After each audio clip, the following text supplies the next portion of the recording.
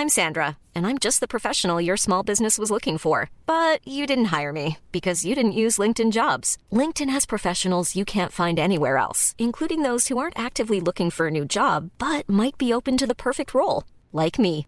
In a given month, over 70% of LinkedIn users don't visit other leading job sites. So if you're not looking on LinkedIn, you'll miss out on great candidates like Sandra. Start hiring professionals like a professional. Post your free job on linkedin.com/people today. Burrow's furniture is built for the way you live.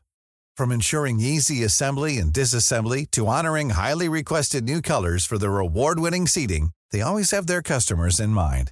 Their modular seating is made out of durable materials to last and grow with you. And with Burrow, you always get fast, free shipping. Get up to 60% off during Burrow's Memorial Day sale at burrow.com/ACAST. That's burrow.com/ACAST. burrow.com/ACAST. Ryan Reynolds here from Mint Mobile. With the price of just about everything going up during inflation, we thought we'd bring our prices down. So to help us, we brought in a reverse auctioneer, which is apparently a thing. Mint Mobile Unlimited Premium Wireless. How to get 30, 30, bit to get 30, bit to get 20, 20, 20, bit to get 20, 20, bit to get 15, 15, 15, 15, just $15 a month? Sold! Give it a try at mintmobile.com/switch. $45 up front for 3 months plus taxes and fees. Promo rate for new customers for limited time. Unlimited more than 40 gigabytes per month. Slows full terms at mintmobile.com. Hur ser min frikadill ut? Sånt där tänkte inte jag på. Vad är det för något? Frisyr? Frikadill, jag tänkte att det var någon namn för något hår. Nej, men jag... Ja, det lät konstigt. Det här programmet handlar om en noga utvald bok och ett samtal med dess författare. Välkommen till Lära från lärda. Fredrik Hilleborg vid micken, och den här veckan så sitter jag med en bok i min hand som heter Sånt vi bara gör. Du kan lyssna på avsnittet på podd eller titta på YouTube. En av författarna, Susanne Nylund Skog, välkommen. Tack. Vi kan faktiskt börja med dig innan vi ska börja prata om boken. Du får gärna presentera dig. Ja, jag är forskare på Institutet för språk och folkminnen. Det är faktiskt en statlig myndighet. Vi finns på 3 platser i Sverige. Göteborg, Uppsala och Stockholm. Och jag forskar då på det som kallas folkminnen, enklast beskrivet som kultur. Vi tänkte när vi började ta initiativet till den här boken, så tänkte vi bara så här att det pågår så otroligt mycket intressant forskning inom ramarna för vår myndighet. Som kanske inte alltid kommer allmänheten liksom till godo på något vis. Så tänkte vi, nej, men vi vänder oss till en massa forskare som vi känner inom våra ämnesområden då. Det är då jag själv då som är etnolog, folklorist. Och så är det Jenny Nilsson som är språkforskare, sociolingvist. Och sen är det Fredrik Skott som är historiker också.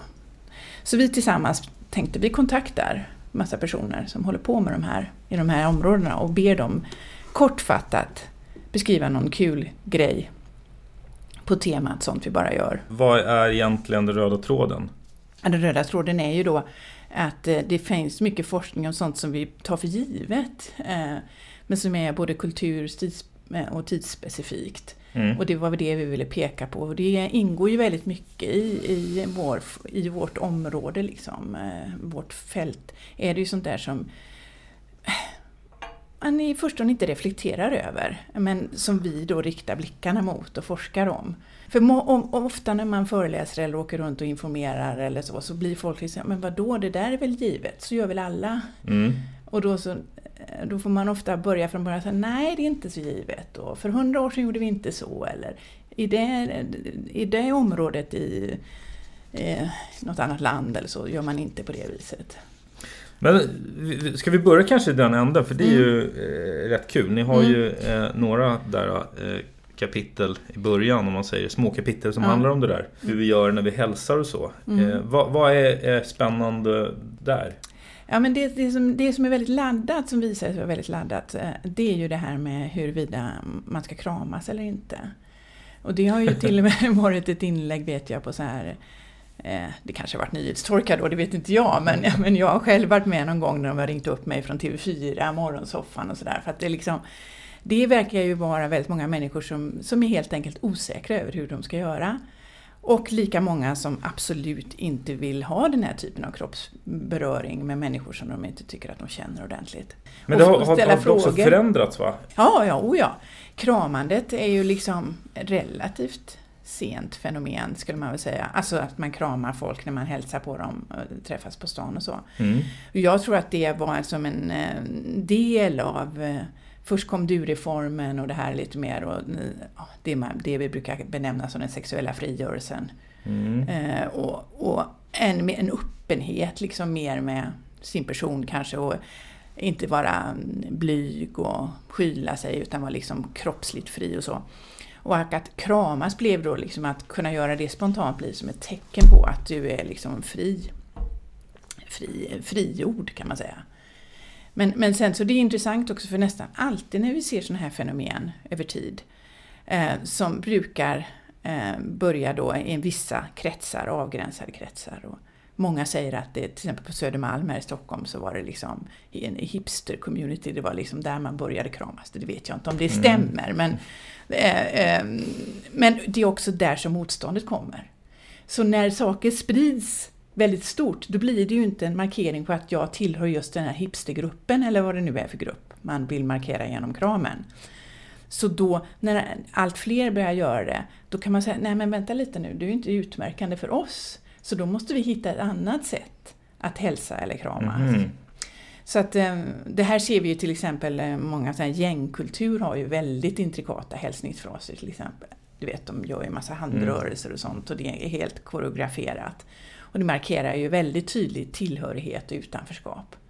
Alltså behärskar du inte den hälsningsritualen då med de här serien av handslag och sådana där, vad heter det, fist? Ja, fist bump. Ja, just det. Men om man kan tänka sig då att om kramandet någonstans när det började, att det kom från någon liten subgrupp kanske. Så skulle jag säga. Ja. Men jag tänkte, du nämnde du-reformen.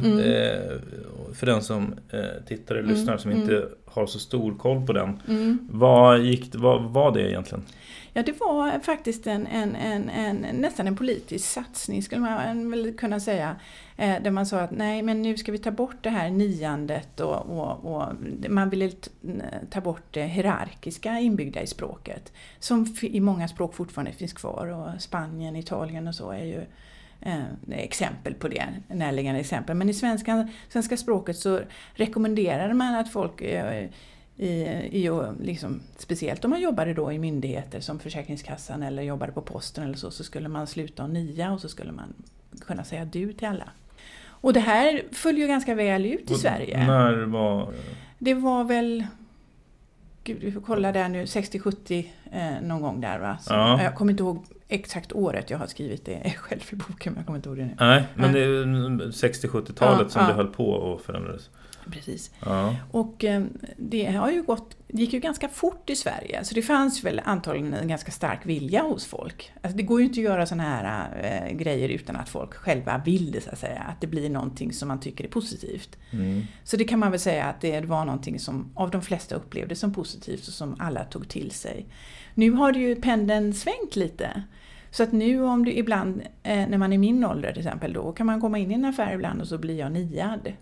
Jaha. Så istället för att säga, vill du ha en kasse?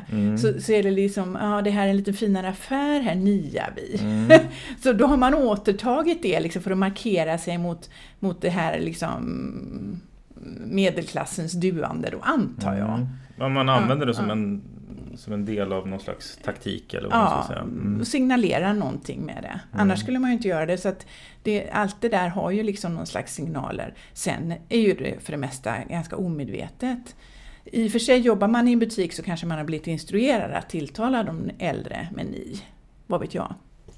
Men det är ju intressant, för att många jag bryr mig inte speciellt mycket, men många vittnar om att som är äldre och som är i min ålder och äldre tycker att det är väldigt jobbigt att bli niad igen. Speciellt de riktigt gamla som varit med om du-reformen. De vill inte tillbaka till det. Nej, liksom. De gillar inte det. Nej. Men det måste finnas folk som gillar det också kanske. Jag antar det.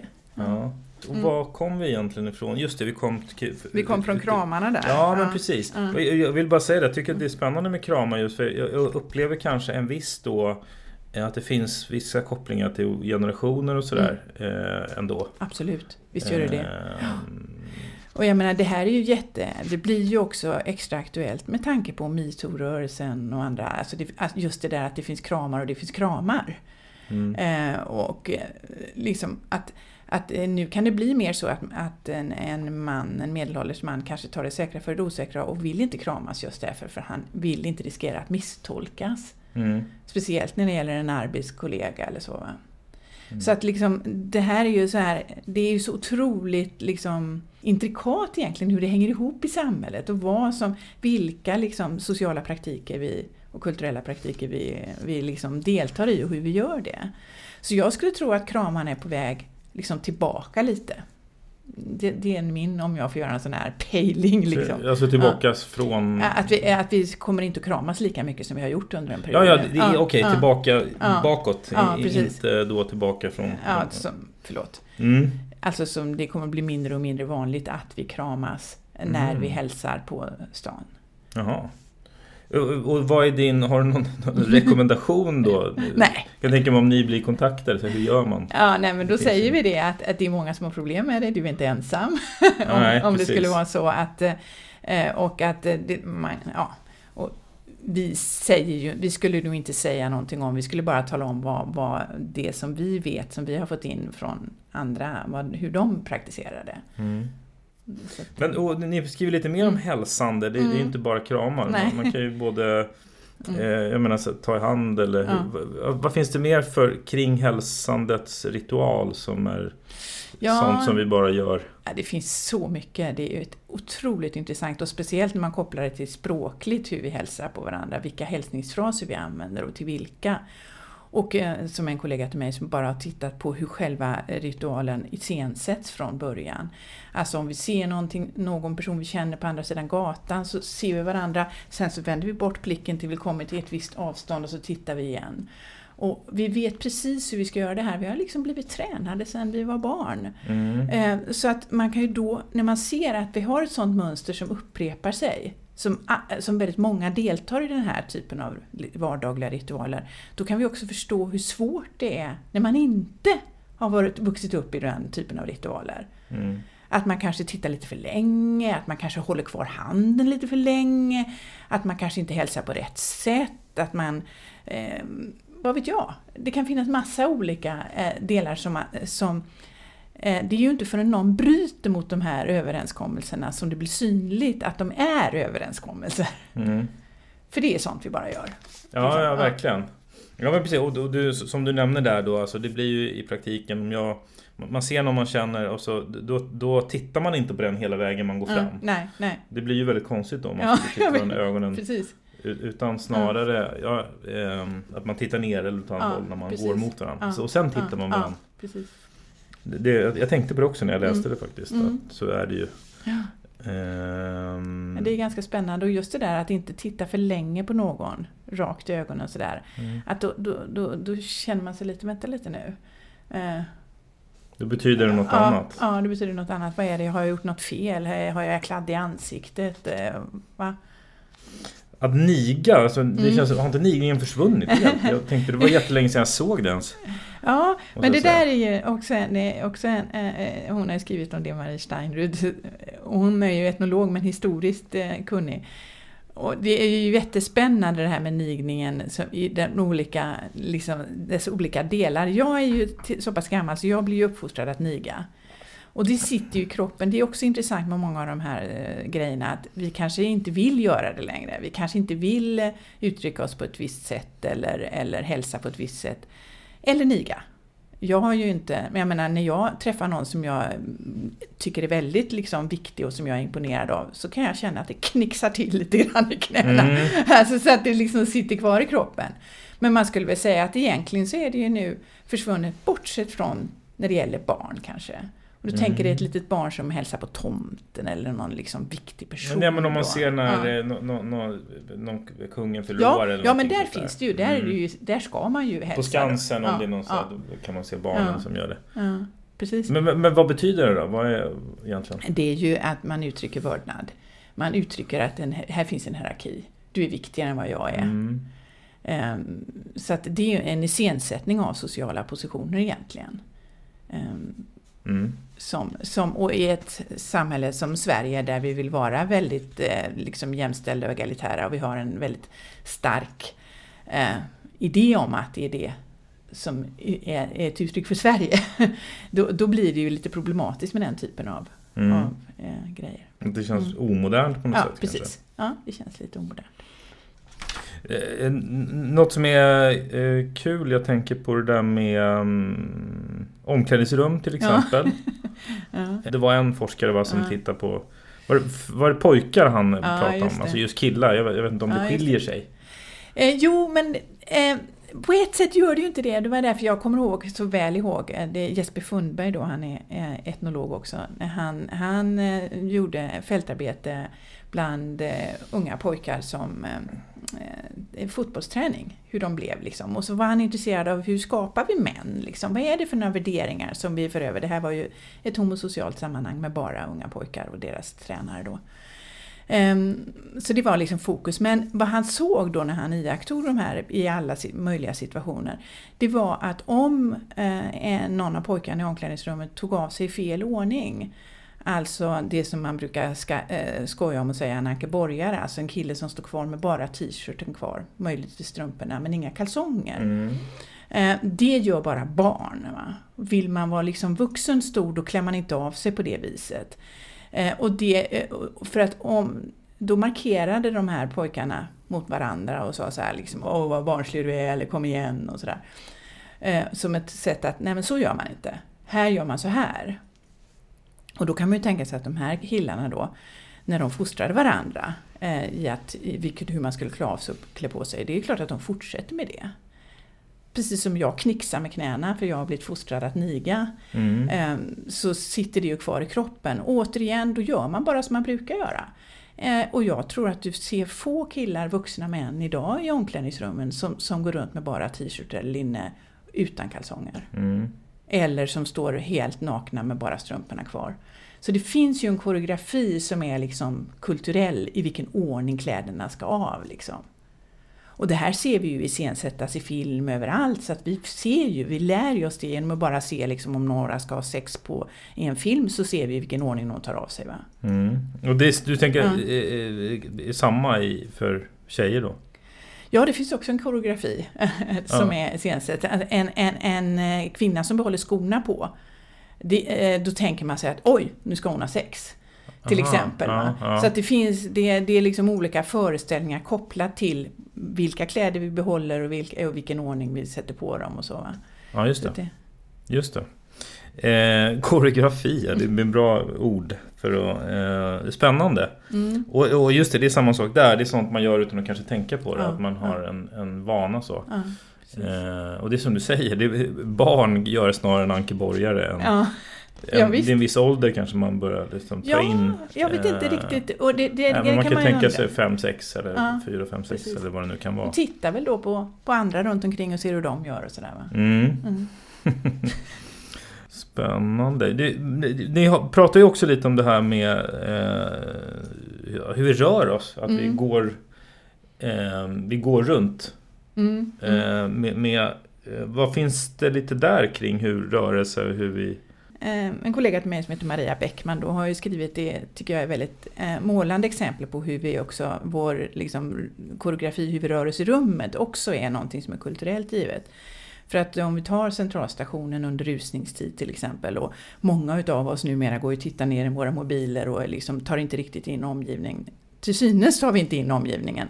Men en vit käpp kan få oss att reagera och väja undan så att den personen som har den vita käppen kan få liksom fritt tillträde. Och det här är ju väldigt, väldigt intressant, för att då betyder det att vi kollektivt vet vad den här vita käppen signalerar. Och jag har ingen aning om när jag lärde mig det. Och jag tror att få människor skulle kunna redogöra för när lärde jag mig att jag ska väja för den vita käppen. Så att det är liksom en kulturell överenskommelse som vi har fostrat in i och som vi tar för givet och som vi gör automatiskt. Som vi gör automatiskt. Men det intressanta med det att vi också vet att den signalerar det, så drar vi också en massa, för det är ett led till där, det vi också drar slutsatser om den personen som har den vita käppen. vi förutsätter ju att i överenskommelsen ingår att den personen som har den vita käppen också har nedsatt syn eller är blind. Vi skulle ju bli väldigt, väldigt upprörda om det var en person som använde en vit käpp som inte hade det här. Nedsatt syn eller precis. Utnyttjar systemet. Ja, precis. Och det pekar ju på att det är överenskommelser som vi har som vi inte har tagit i hand på eller skrivit under på, men som vi ändå liksom har. Trots att vi inte känner varandra. Så det är det tycker jag är väldigt intressant att det är så. Och det finns väldigt många av den typen av kontrakt som vi delar för att få samhället att fungera. Är det vilka delar förresten som du själv tycker är extra intressanta av sånt vi bara gör? Är det roliga? Låt mig först säga som så att jag tycker att det som är nästan roligast med den här boken, det är att det är så väldigt många bidrag. Att det är så många aspekter som visar på det som vi ville åstadkomma från början. Visar på hur otroligt mycket det är vi gör per automatik. Men som vi ändå har blivit inlärda att göra. Det tycker jag är den roligaste poängen med boken som helhet. Sen har jag ju favoritexempel. Och favoritexemplen handlar ju ofta om det som gör det så extra tydligt att oj, det är nästan lite pinsamt, men nästan som man kommer på sig själv med. Ja, det där är ju lite problematiskt. Och då tog vi Jesper Fundbergs till exempel, det här med hur man klär på sig och klär av sig. Det tyckte jag var en ögonöppnare när jag fick det beskrivet för mig första gången. Tyckte det var jättekul. Men det här med hur vi namnger till exempel, tycker jag var lite kul. Ytterligare en kollega till mig som har skrivit om det, och hon är ju oerhört kunnig på namngivning. Men en sak som hon har lärt mig som jag tyckte var väldigt spännande, det var det att de här namnen som försvinner ett tag och sen återkommer, som inte Erik och Anna och så som vi alltid kontinuerligt döper våra barn till, men namn som är liksom lite mer namn som Selma, Sixten och nu börjar vissa dubbelnamn återkomma, eller namn som slutar med Y som man brukar säga liksom att de har varit helt försvunna. Innan vi döper våra barn till de namnen så prövar vi dem på våra husdjur. Så hon kan liksom nästan förutse, nu husdjuren döps i de här namnen, då vet vi att det kommer att bli många barn som får de här namnen. Efter? Ja, det är som att vi testar dem på husdjuren. Och jag vet till exempel min yngsta dotter som jag döpte till Nelly, hon är numera 18 år. När folk hörde det så sa de, men det är ju ett djurnamn. Då visade det sig att det var jättemånga som hade hundar och katter som hette Nelly vid tillfället. De djuren är nog kanske döda nu, men hon lever kvar. Så att det var ju väldigt intressant. Sixten till exempel är ju ett annat exempel. Ja, Ebba tänker jag på också. Sånt. Just det, så det blir som en slags recycling. Precis. Att den går tillbaka. Det är ju lite kul ju, om man skulle... Då kanske man kan tänka på det då, om man hör hundar till exempel som har ett vanligt hundnamn. Det kanske är på väg tillbaka då på något vis. If you thought the only way to get a more defined jawline with natural-looking results was through surgery, think again. Juvederm Volux XC is a non-surgical injectable gel filler that improves moderate to severe loss of jawline definition and can help you achieve natural-looking results with little downtime. Even better, this improved definition lasts up to 1 year with optimal treatment. No maintenance required. Improve jawline definition for a smooth, sculpted look with Juvederm Volux XC. For important safety information and to find a licensed specialist, visit Juvederm.com. That's JUVEDERM.com. Not for people with severe allergic reactions, allergies to lidocaine, or the proteins used in Juvederm. Common side effects include injection site redness, swelling, pain, tenderness, firmness, lumps, bumps, bruising, discoloration, or itching. There's a risk of unintentional injection into a blood vessel, which can cause vision abnormalities, blindness, stroke, temporary scabs, or scarring. Talk to a licensed specialist to find out if it's right for you. Ready to pop the question? The jewelers at BlueNile.com have got sparkle down to a science with beautiful lab-grown diamonds worthy of your most brilliant moments. Their lab-grown diamonds are independently graded and guaranteed identical to natural diamonds, and they're ready to ship to your door. Go to BlueNile.com and use promo code LISTEN to get $50 off your purchase of $500 or more. That's code LISTEN at BlueNile.com for $50 off. BlueNile.com, code LISTEN. Planning for your next trip?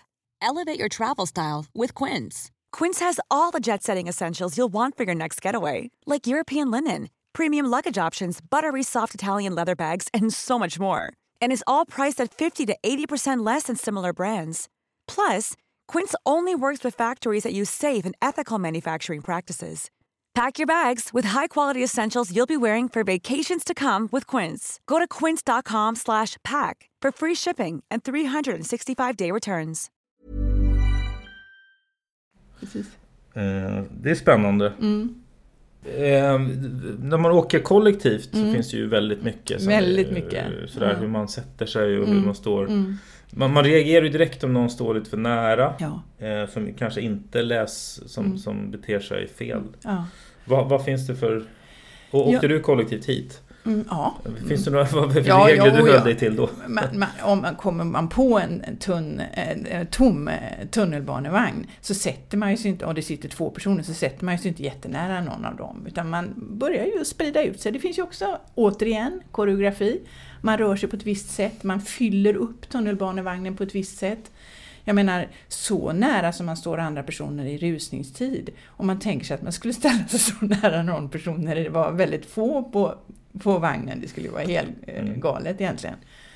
Ganska kul performance, tänker jag nu. Men så det är ju väldigt mycket hur man tittar på någon och vad man ägnar sin uppmärksamhet. Och återigen, man kan inte bara titta på någon så att man får liksom sitta och titta ut genom fönstret eller ner eller... Därför är ju mobiltelefonerna väldigt checka då. Man har något att titta på och göra och sådär. Precis. Men jag och en kollega brukar prata om, vi kallar det för spelförståelse, om folk som inte läser av. Ja, just det. Sådär. Och det kan väl gälla både i trafik eller i mataffären eller... Absolut. Det krävs ju ganska mycket sån. Det var ett bra ord, spelförståelse. Det krävs ganska mycket sån förståelse för att navigera. Jag menar, ett exempel som man brukar ta när folk kommer till Stockholm och inte är vana vid det är att de blockerar rulltrapporna. Genom att inte ställa sig automatiskt till höger. Det gör ju jag nu liksom bara, jag tänker ju inte på att jag ställer mig till höger, och jag kan bli irriterad på någon som har en väska som sticker ut fast jag inte har bråttom. Jag behöver inte gå förbi personen, så kan jag ändå störa mig på väskan som sticker ut. Så det är liksom det här är någon lantis då som inte vet hur man ska göra. Ja. Så att det finns ju mängder med sådana situationer. Köa är det ju någon som skriver de här. Det är ju också så otroligt liksom det här att man ska ha koll på kön. För det mesta så har ju folk örnkoll på hur kön är uppbyggd, även om den kan se lite vinglig ut så att säga. Så att hur man ska bete sig i kön, att man ska stå för nära den som är före till exempel, eller man inte får i en bankomat kan ju inte ställa sig och stirra på den när de slår in numret eller... Så där kan man ju iaktta också hur folk vänder ryggen till de andra i kön och sådär. En sak som jag också tyckte var kul, det var ju den här som lotten, att lämna sista kakan. Ja, när man fikar och så. Ja, just det. Och jag tyckte den var lite rolig, den artikeln också, för den gör en sån intressant koppling tillbaka i tid. Liksom, att det alltid har funnits liksom, traditioner av att man lämnar det sista. För att det också lovar mer i framtiden. Och möjligen, det vet vi inte, men möjligen är det då det här att lämna det sista på, ser vi som något som är ren artighet för att alla ska bjudas. Men det kan också vara liksom en slags rest av hur vi alltid har betett oss. För man lämnar det sista kvar för att få mer skörd till exempel på sista kärven på åkern och sånt. Det vet vi att det är en del av en slags ritual, att det är cykliska återkommer och så. Så att det finns ju inga direkta kopplingar mellan den sista kakan och det, men det kan vara någonting i vår samvaro som liksom lever kvar, som skulle man kunna tänka sig. Ja, precis. Alltså, då tänker man sig om det är rena bullar eller kakor så kanske till och med att man lämnar. Det är ganska vanligt. Ja, det är väldigt ofint att ta det sista. Ja. För båda, även den som bjuder. Ja, för alla är det. Det är liksom, det är någonting som kräver sin ursäkt. Och ursäkten då, det intressanta, kommer ju alltid innan.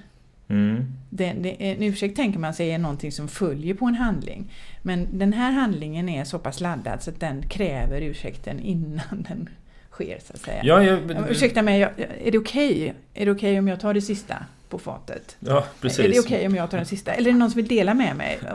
Många gånger så delar man den sista i väldigt små delar. För att det är någonting lite markerat med att vara den som tar det sista. Och det här är ju också intressant om vi tänker oss att det är ganska fult att inte ta emot det man blir bjuden på. Så att det är en intressant relation där. Jag menar, för inte speciellt länge sedan så var det här med 7 kakor och man skulle bjuda stort och man skulle smaka på alla och sådär, va? Att det var oartigt att inte göra det. Samtidigt så fick man inte ta det sista liksom. Så, ja. Har vi några beteenden också som kanske har förändrats eller som är nya så? Det jag tänker på först som verkligen är som man funderar mycket kring, många gör det, och det är ju kindpussandet. Som de flesta tolkar som en liksom slags sydländsk ritual hälsningsbeteende som man vet är jättesvårt, och man vet inte vilken kind ska man börja med, hur många gånger ska man kyssa, och ska man nudda kinden eller inte, och vad ska man göra av resten av kroppen när man kysser, ska man liksom ta tag i den andra eller inte, och sådär, va? Hur ska man stå i position till varandra, och vad händer om personen är mycket längre och sådär. Så att det är många, och där är det också en hel del personer som liksom har bestämt sig för hur det ligger till. Dels har de tagit reda på, eftersom Magdalena Ribbing då har skrivit om hur man gör, så har de tagit ledning av henne, vilket ju är väldigt smart kan jag tycka. Lika bra bestämma sig, så här gör jag när jag hälsar. Och sen så är det andra som har bestämt sig för att jag hälsar inte så i Sverige, det gör jag bara när jag är utomlands. Jag tar seden dit jag kommer, men att hålla på med det hemma i Sverige, det var som en sa, det är som att lajva överklass. Det vill inte jag hålla på med i Sverige då. Så att det kan också bli ställningstagande på något vis. Att, är det som antal kindpussar och så? Ja, precis. Och vilken sida man ska börja på. Så att inte man råkar då klanta till det och sådär. Det är ju, tycker man är pinsamt. Men det kommer ju komma, det tror jag kommer att bli en vanligare del av vårt umgänge. Det tror jag faktiskt. Jaså? Ja, jag tror det. Jag tror att det kommer att vara, det känns som att det verkar bli vanligare att man hälsar på det sättet. Som en ersättning kanske för kramarna. Och sen så får vi också tänka på vad händer nu när det just gäller hälsningar. Vad händer när det råder också osäkerhet huruvida vi ska ta i hand eller inte. Så då måste vi hitta ersättningar för det. Att inte ha fysisk kontakt, men ändå hitta en hälsningsfras som vi känner oss bekväma med. Och då kan det vara luftkyssar eller det här är några som föreslår att man kan hälsa. Ja, någon slags asiatisk variant. Ja. jag tänker på mobiltelefonen, ni skriver lite om mobilfipplande och sådär. Jag tänker om ni då har kanske dialog eller folk undrar, vad är det för någonting som diskuteras och vad är det som har hänt? Det vi kan se just apropå språk och tal och sånt, det är ju det här som väldigt många uttrycker irritation över, är ju att så många talar högt i mobiltelefonen och liksom bjuder in då indirekt till sitt privatliv utan att man vill ta del av det. Så det är många som klagar på det. Det är intressant att det är många som klagar på det samtidigt som det också ökar, så vitt jag ser runt omkring mig. Det är väl rimligt att man klagar när det ökar. Precis. Men man skulle kunna tänka sig att allt fler blir liksom lite varse och tycker att nej, men då kanske jag inte ska göra det.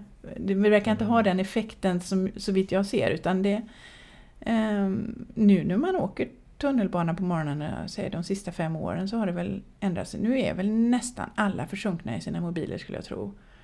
Och kanske, inte prata utan men kanske 10% då talar högt. Där kan vi uppleva någon typ av pendel tillbaka, det här med lite mobilhyfs och lite så när man umgås. Det tycker jag ändå har mognat. I alla fall inom vissa kretsar så. Det är mer okej att säga till att vi sitter och äter, nu får vi bort telefon och så. Det har du rätt i. Det kanske har mognat lite grann i alla fall. Jo, men det var inte årets julklapp nu de lanserade, eller var det bara ett skämt? Det passerade bara så här. Och det var något mobilställ. Ja, men precis. Och det ligger väl i tiden då kanske. Precis. Det är ju markering. Nu ska vi ställa undan. Nu ska vi ta undan mobiltelefonerna, för nu ska vi umgås och så. Så det skulle vara väldigt intressant. Nu är det ju ingen som i den här boken som har studerat just det. Mobilfipplandet och hur vi håller på med det har ju en kvinna skrivit om. Men annars är det ju ingen som direkt har gjort någon studie som vi skriver om där. Men det är ju ett jättespännande område med hur vi bara gör, så att säga. Jätteintressant. Det här med komplimanger då, som ni också är inne på. Vad är spännande där? Och det är ett jättespännande område. Det finns ju mycket att göra om det. Vi har ju både rent språkligt hur vi gör för att liksom, returnera komplimanger, tacka för komplimanger som någon skriver om. Och sen så har vi också hur man så att säga nedvärderar det man får en komplimang för som ett svar på det. Och det kan vara det här att man inte vill dra till sig för mycket uppmärksamhet, kan det handla om. Men sen blir det också som en språkligt sätt, ett sätt att kommunicera som innehåller de här motsvaren i all oändlighet, verkar det ju som ibland, va? Men det är nästan som att... Vadå, hur då? Alltså, om jag komplimenterar dig för någonting så här, och vad fin du är i håret. Ja, det är du med. Och sen så kan vi fortsätta så där ett långt tag till vi liksom... den rundan är avslutad. För att det kräver liksom en slags ordentlig avrundning. Man kan inte bara slänga ut sig komplimanger så där, utan de kräver ju någonting tillbaka. Och det var ju väldigt tidigt som det var en studie som heter Gåvan, som handlar om att gåvor förpliktigar. Alltså om du har bjudit hem någon till exempel på middag, så förväntar du dig, som någon skriver här i boken, att bli tillbaka bjuden. Och blir du inte det, så förstör det er eller förändrar er sociala relation. Och på samma sätt är det ju om det här komplementerande är väldigt ensidigt, bara kommer från en person och man inte sparar på det på ett korrekt sätt, så rubbar det ju relationen. För det handlar ju om att bygga en relation väldigt mycket och ge varandra komplimanger och ta emot dem och returnera dem på ett korrekt sätt. Och det här är ju också väldigt olika för olika länder. Det enklaste exemplet som man brukar ta när det handlar om hur komplimanger ser ut, det är ju USA. Där man har annat liksom kulturellt sätt att bemöta komplimanger med liksom åtminstone någon slags större så här: åh tack, tycker du det? Ja, visst är jag snygg idag. Det är lite svårt att tänka sig. Man förstorar det. Ja, man verkligen uppmärksammar det faktum att man får en komplimang. Och det är ju någonting som jag vet att många i Sverige har retat sig på, till exempel. Ja, men det där have a nice day, vad betyder det egentligen liksom? Det skiter väl de i. Men man kan också tolka det som en vän till mig tolkar. Ja, men om de säger så är det väl det de menar. Så då tackar jag och så önskar jag dem detsamma. Så det här liksom det handlar om att bygga relationer på något sätt. Skulle jag säga. Att det är ett redskap för att skapa relationer och upprätthålla dem också. Och det blir väl också starkare kanske. Låt säga att skulle det vara 10 personer här samtidigt och jag säger till dig så alla hör så, åh vad fin du är i håret. Så blir det ju en på något vis annorlunda än om det är bara du och jag som hör det. Precis. Ja, absolut. För att man kan ju också tänka sig här att dels så ställer det ju, om det är väldigt många närvarande, så ställer det högre krav på mig att jag kan ta emot den på ett korrekt sätt. Och samtidigt som jag tar emot komplimangen och tackar för den, så markerar jag också vad du och jag har för relation. Eller vad jag vill att vi ska ha för relation. Det är ju också intressant, för att det pekar ju utåt. Men när du ger mig komplimangen så handlar det också väldigt mycket om hur du vill framstå i de andras ögon. Så det här gäller inte bara vår relation, utan då deltar ju alla andra som är närvarande. Så det är verkligen ett socialt spel som vi liksom som vi gör automatiskt i princip. Men vad har du för alternativ där då, skulle du säga? Alltså, kulturella alternativ? Jag har inte så många alternativ. Och det är det som är intressant, va? alternativen är liksom det är nyanser. Ja, men du skulle ju antingen du skulle kunna så att säga prata ner den, eller du skulle kunna ta emot den neutralt eller glatt, eller du skulle också kunna då bolla tillbaka. Ja, men det är väl ungefär där som jag rör mig, menar jag. Men om jag till exempel skulle inte tacka för den eller avfärda den tydligt utan att le eller liksom vara tacksam för att du komplimenterar mig, då skulle jag förstöra någonting i relationen, inte bara till dig utan också till min omgivning, och så skulle jag bli bedömd därefter. Så i det ögonblick som du ger mig komplimangen så kräver du ju någonting av mig som jag har ett ganska begränsat utrymme för att gälda, hänger med. Så att det är ju liksom det här som man också, man behöver inte prata om makt, det kan vara ett allt för starkt ord, men att åtminstone det är betydelsefulla handlingar, det kan man ju lugnt säga att det är. Och det blir väldigt tydligt när någon gör fel eller inte vill ta emot en komplimang till exempel, eller sådär. Det är mycket kommunikation kring det, helt enkelt. Var det någonting som när du läste och tänkte att det där skulle jag vilja läsa vidare om? Var det något du funderade över? Det där med på- och avklädarna är spännande, för nu skriver ni bara omklädningsrum. Det finns en massa olika tillfällen. Och sådär. Också just kollektivtrafik och så. Där ni skriver ju lite om det. Och det finns ju mycket beteenden där vi är mycket människor så tillsammans. Och men det är kanske mest spännande med just de här fenomenen är att man märker när man bryter dem. Det är vi gemensamt för det. Ja, precis. Och det intressanta är att man dras med i det. För det här, jag tyckte det var väldigt spännande att du ställde den frågan, vad har jag för valmöjligheter när jag får en komplimang? Och för många av de här situationerna så gäller, skulle jag säga, att vi har väldigt få valmöjligheter. Och det är kanske det som man också blir varse om, att liksom, därför är det viktigt att forska om det. Därför är det också viktigt att peka på att det är föränderligt. För bara en sån sak som man tänker gående, att röra sig, att gå, som en person skriver här, det är väl verkligen bara automatiskt. Är inte det bara liksom fysiskt och spelar det någon? Jo, vi har olika rytmer för olika platser. Vi har liksom bara folk som inte kan röra sig i tillräcklig takt. Det är liksom, hela vår omgivning är uppbyggd kring att vi kan röra oss på ett visst sätt, att vi kan gå på ett visst sätt, att vi är ungefär av samma längd inom ett visst spektrum, att vi tar ungefär så stora kliv. Jag menar, är du jättekortvuxen eller har någon form av funktionsnedsättning, så blir ju det väldigt tydligt att det här är gjort, de här rummen, allt det här samhället är skapat för några som inte ser ut som jag. Eller som kan röra sig på andra sätt än vad jag kan. Så det är väldigt, väldigt intressant faktiskt. Med just de här rytmerna. Man vet ju att man går snabbare i en stad än vad man gör på landet och så till exempel. Vad brukar man säga? Kallprata och väderprata och sånt där. Finns det något speciellt där som man kan tänka på? Om vi låtsas att jag kommer från en annan kultur. Hur gör vi där? Ja, men det är verkligen. Det är ju också hårt stiliserat, ska man säga. Liksom vad vi kan säga egentligen som är kallprat. Som inte helt plötsligt blir laddat. Det är ju en konst i sig att manövrera mellan blindskärren. Att inte säga någonting. Inte göra bort sig liksom. Så det kan man ju bli mästare om man pratar om väder och vind och så. Men att det också kan liksom ju helt plötsligt bli laddat. Så det där är...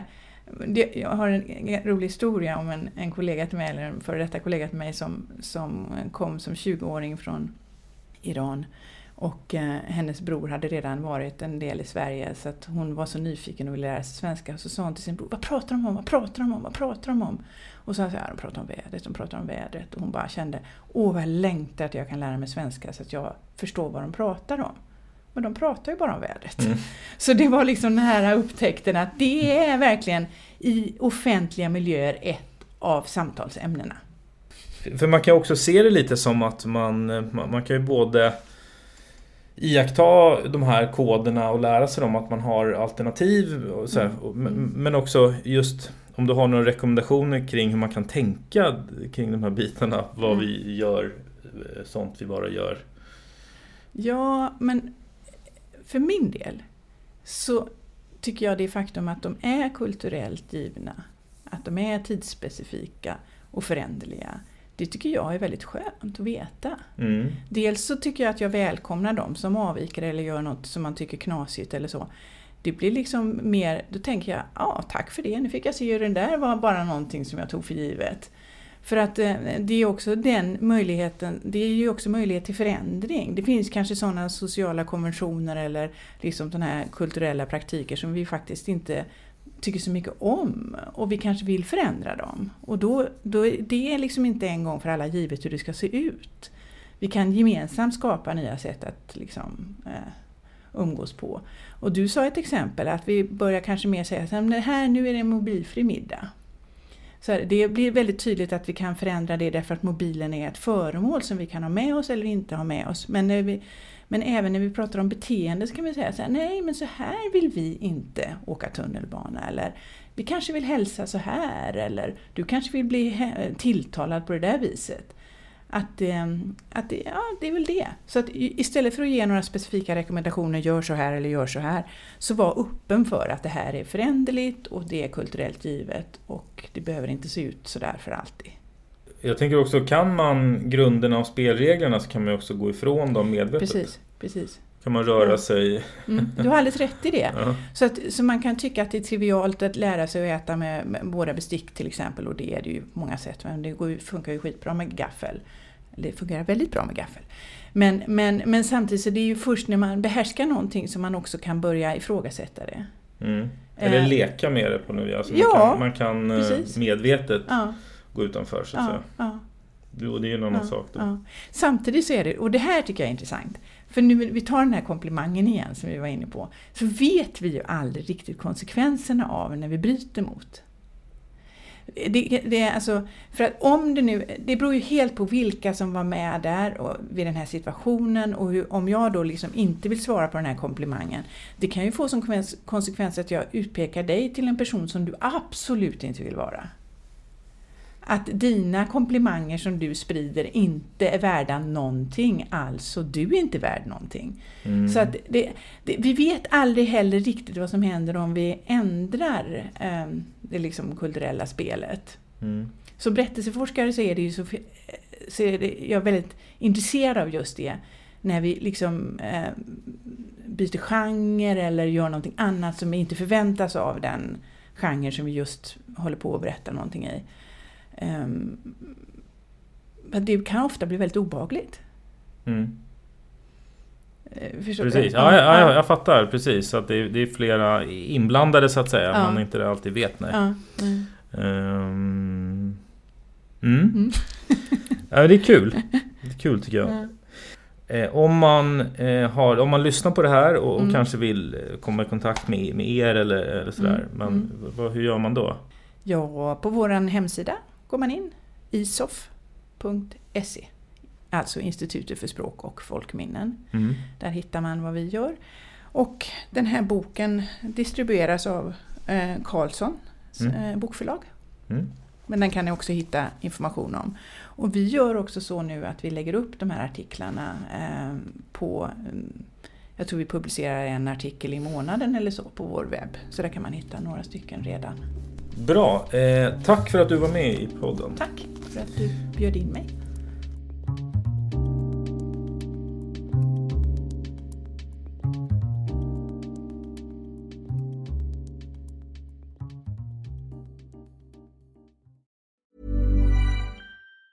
A lot can happen in 3 years, like a chatbot may be your new best friend. But what won't change? Needing health insurance. United Healthcare Tri-Term Medical Plans, underwritten by Golden Rule Insurance Company, offer flexible, budget-friendly coverage that lasts nearly 3 years in some states. Learn more at uh1.com. Imagine the softest sheets you've ever felt. Now imagine them getting even softer over time. That's what you'll feel with Boll & Branch's organic cotton sheets. In a recent customer survey, 96% replied that Boll & Branch sheets get softer with every wash. Start getting your best night's sleep in these sheets that get softer and softer for years to come. Try their sheets with a 30-night guarantee. Plus, get 15% off your first order at BollandBranch.com. Code BUTTERY. Exclusions apply. See site for details. Planning for your next trip? Elevate your travel style with Quince. Quince has all the jet-setting essentials you'll want for your next getaway, like European linen, premium luggage options, buttery soft Italian leather bags, and so much more. And is all priced at 50 to 80% less than similar brands. Plus, Quince only works with factories that use safe and ethical manufacturing practices. Pack your bags with high-quality essentials you'll be wearing for vacations to come with Quince. Go to quince.com/pack for free shipping and 365-day returns.